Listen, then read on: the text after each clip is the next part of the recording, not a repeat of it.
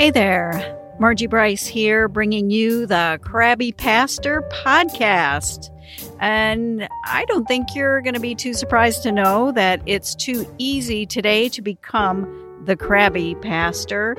Our time together will give you food for thought to help you be the ministry leader fully surrendered to God's purposes and living into whatever it takes to get you there and keep you there. So we're talking about sustainability in ministry.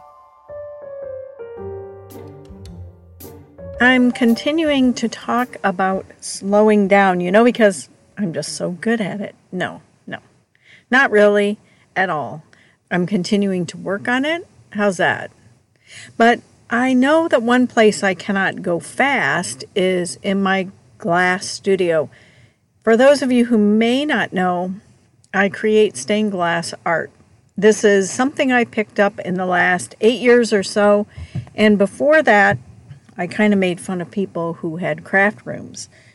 Heavily, I made fun of them. But today, I have a workshop complete with, like power tools, a glass grinder, a glass saw. It's Bryce, B-R-Y-C-E, Glass Art on Facebook, and I have a small gallery on the website. And right now I'm in production for a December art show. I've never done that before, so I'm doing a lot in the workshop. But I digress. And I promise this is going to have a spiritual punch if you just kind of stick with me on this, okay? So here's a list of reasons why I dare not go fast. Some may be obvious, but I dare not go fast in the glass workshop. Starting with a design, that starts with a concept from a customer or myself, depending, and that kind of starts in my head. But getting it down on paper and drawing it out is another matter. Then I have to assess how this design is going to work with the glass and whether there are tight curves or tricky cuts required and how to iron that all out so that it's functional and workable in the stained glass realm. And I'm also dealing with hazardous stuff, like when I solder, and so I have to be vigilant to put on my mask, which now seems more normal than before COVID, but I have to put on an N95 mask. I get the fans going to circulate the air, get the mask on, so I have to be intentional, and sometimes for me to be very intentional, a slower pace is better. And then I have limited space on my workbench, so I'm chronically moving tools back and forth and stuff depending on what I'm doing. And again, that takes thought and deliberation and intentionality. So all of that helps me move slower. And as I said earlier, I'm in production right now, which means I have quite a few projects going on at once. There are bees on a piece of honeycomb. There's panels with a cross in it. There's some lovely evergreen trees for Christmas that I'm doing in different colors. And there's some hearts. Oh, and then there's lanterns, which are 4 panels. And then I'm putting glass in horseshoes as well.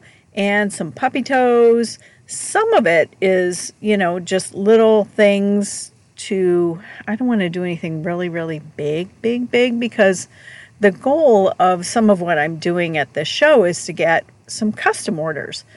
And you don't want to guess at what size somebody's window is or what colors they would want. You hate to have a piece that you put your heart and soul into and a lot of time, and they say, well, I like it, but it doesn't go with my house, so I wish it was a different color. At the end stage here, picking something apart is not something you want to do. So right now in my workshop, there's a lot of cutting, grinding, foiling, fitting, soldering, and finishing going on. And I really haven't gotten into all the nitty-gritty details of all that because that's not really the point of this podcast at the moment. But you do end up touching each piece of glass a ridiculous number of times. And that was always a pet peeve of mine. If I was moving stuff from one place to the next, it was kind of a game I played with myself. what's the least amount of times I can touch this thing to move it and get it how I want. So there's a bit of irony there, because now I do a process to relax me, which actually requires me to touch the glass a ridiculous number of times. Gee, could this be a lesson in patience? I don't know. Probably should be a lesson in patience. Anyway, so keeping track of what I'm doing, which project, whether I'm keeping the person who does the grinding busy enough, so, I'm constantly cutting glass to make sure I'm keeping them busy, and then what I can do next, and whether I'm putting each project in a project box so that I can keep everything separate and organized. All of this means I have to go slow so I can keep track of what in the world I am doing. This is the first time I've done a show, and this keeping organized is just, in theory, going to help me do that, in theory. But I think it will. And then, besides staying organized and having lots of moving parts in the glass workshop going on, there's always cutting the glass. Now, this is a sport where you keep Band-Aids handy and well-stocked at all times. My glass grinder, finally, this is the person who is doing the grinding part.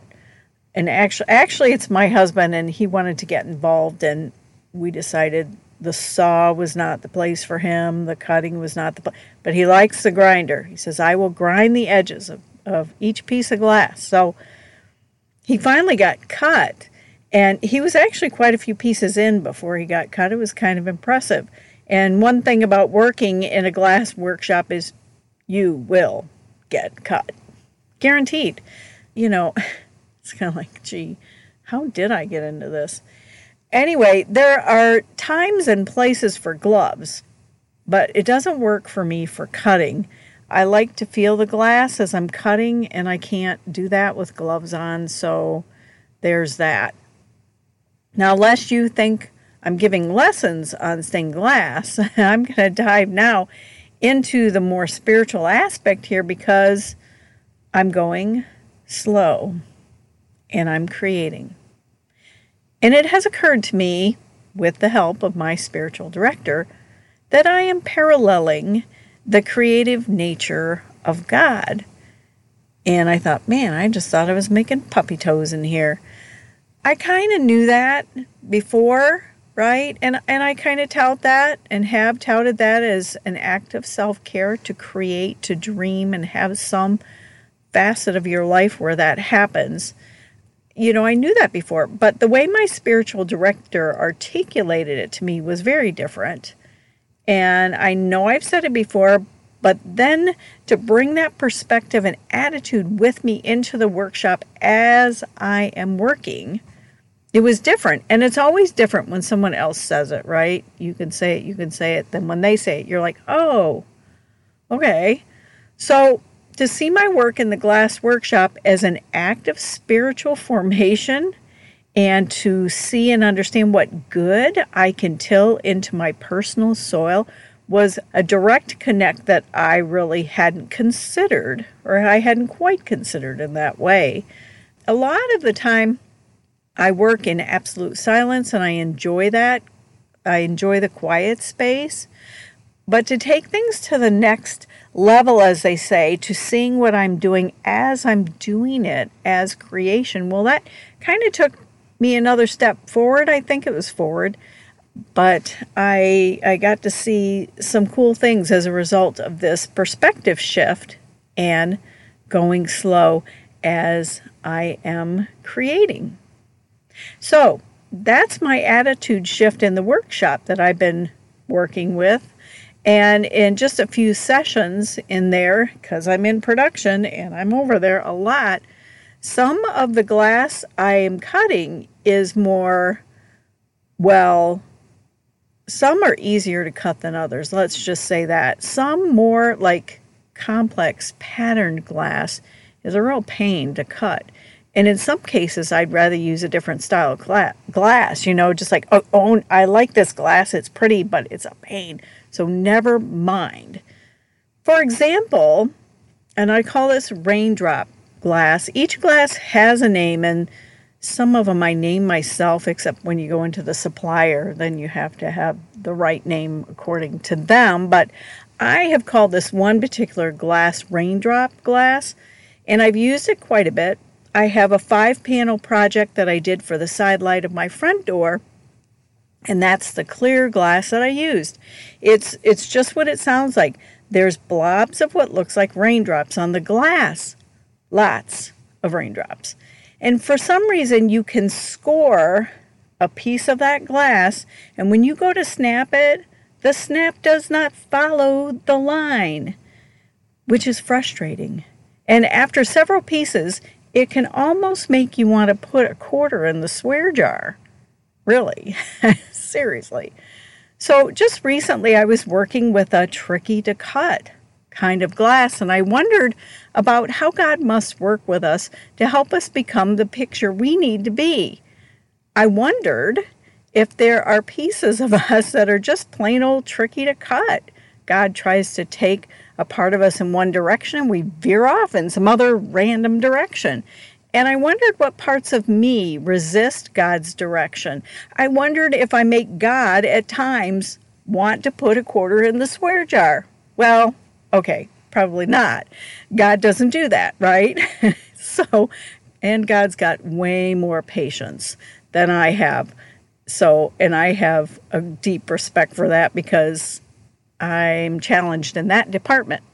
So after too many bad cuts when I'm working, I usually decide that's it. It's time to go home and try another day because, as my teacher says, the glass knows.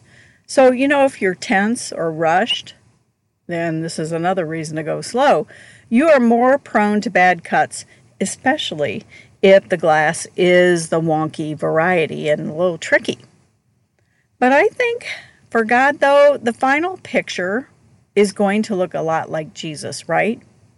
If we cooperate, that is. God works away at us and assembles parts and pieces to help us become more and more like Jesus every day, right? And the other thing about glasswork is that sometimes, despite going slow and giving it my best effort, something can be off when I go to fit the pieces together into the whole picture. Like a piece is somehow too small, and I'm like, how did this happen? And I actually have to go back and revise a pattern piece and recut it and refit it, all of which takes a bit of patience, of which I am frequently in short supply, and there are indeed days and times when I've just gone home instead of facing what I need to do to fix the picture. I'll be like Scarlett O'Hara, and tomorrow is another day. And that can be my mantra when I'm getting frustrated, and I say, that's it, I'm going home. Fortunately for us, though, God never loses patience on us and never goes home or gives up on us. God continues to work on us, getting us to be what God needs us to be. Now, this is pretty amazing as I starkly contrast myself and my level of patience, against God's. And it's amazing that God is fully able and capable and willing to work on the more complex parts of me that can be resistant to God's direction. It gives me hope for when I'm tricky to cut, that God will keep working away and working on that final picture that helps me look more and more like Jesus every day. So, in the days and times and places where you are feeling like you need to give up or you need to something because you're just frustrated, you're just had enough, you just are not sure what you want to do next, or maybe you just say, that's it, I just want to give up. Maybe what you need to do is just slow down for a moment. Slow down and listen very closely for the voice of God. Hey, thanks for listening. It is my deep desire and passion to champion issues of sustainability in ministry and for your life. So I'm here to help. I stepped back from pastoral ministry, and I feel called to help ministry leaders create and cultivate sustainability in their lives so that they can go the distance with God and whatever plans that God has for you. I would love to help. I would consider it an honor. And in all things, make sure you connect to these sustainability practices, so that you don't become the crabby pastor.